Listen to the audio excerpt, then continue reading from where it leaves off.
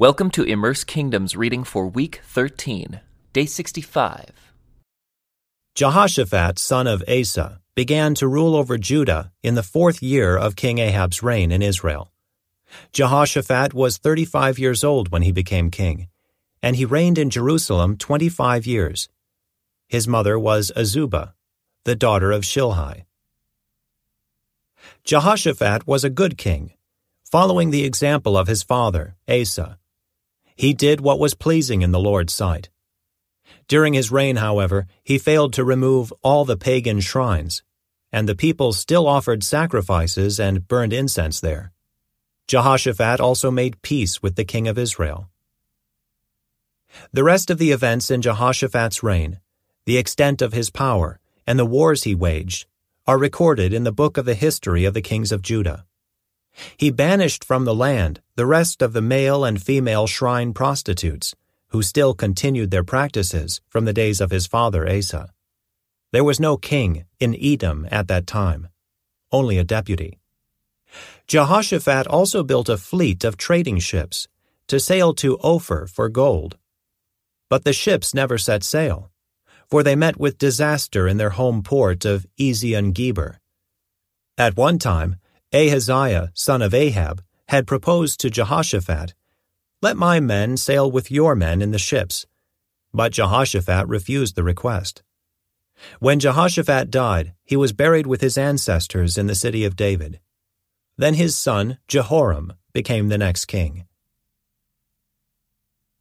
Ahaziah, son of Ahab, began to rule over Israel in the 17th year of King Jehoshaphat's reign in Judah.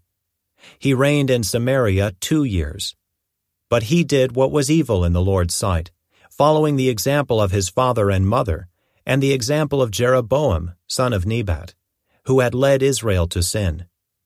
He served Baal and worshipped him, provoking the anger of the Lord, the God of Israel, just as his father had done. After King Ahab's death, the land of Moab rebelled against Israel. One day, Israel's new king, Ahaziah, fell through the latticework of an upper room at his palace in Samaria and was seriously injured. So he sent messengers to the temple of Baal-zebub, the god of Ekron, to ask whether he would recover.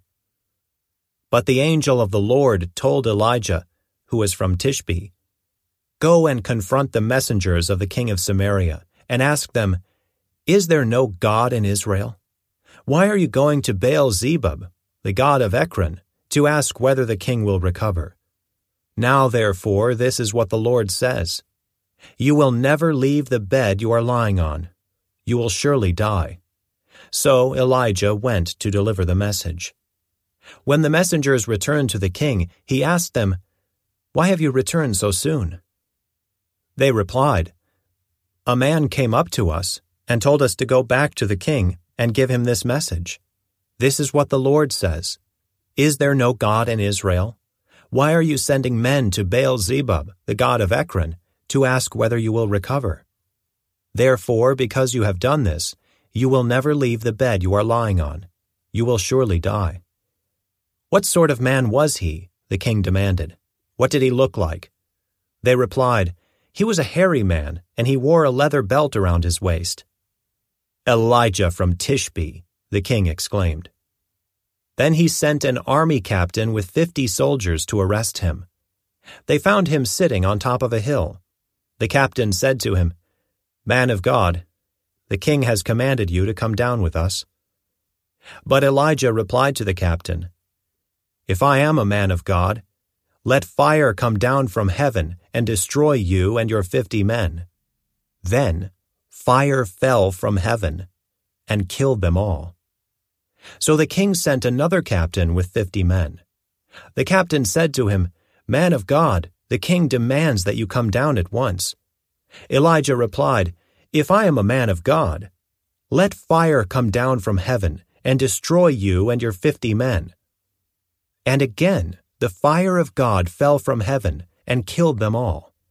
Once more the king sent a third captain with 50 men, but this time the captain went up the hill and fell to his knees before Elijah. He pleaded with him, "O man of God, Please spare my life and the lives of these your 50 servants. See how the fire from heaven came down and destroyed the first 2 groups. But now please spare my life." Then the angel of the Lord said to Elijah, "Go down with him, and don't be afraid of him." So Elijah got up and went with him to the king. And Elijah said to the king, "This is what the Lord says.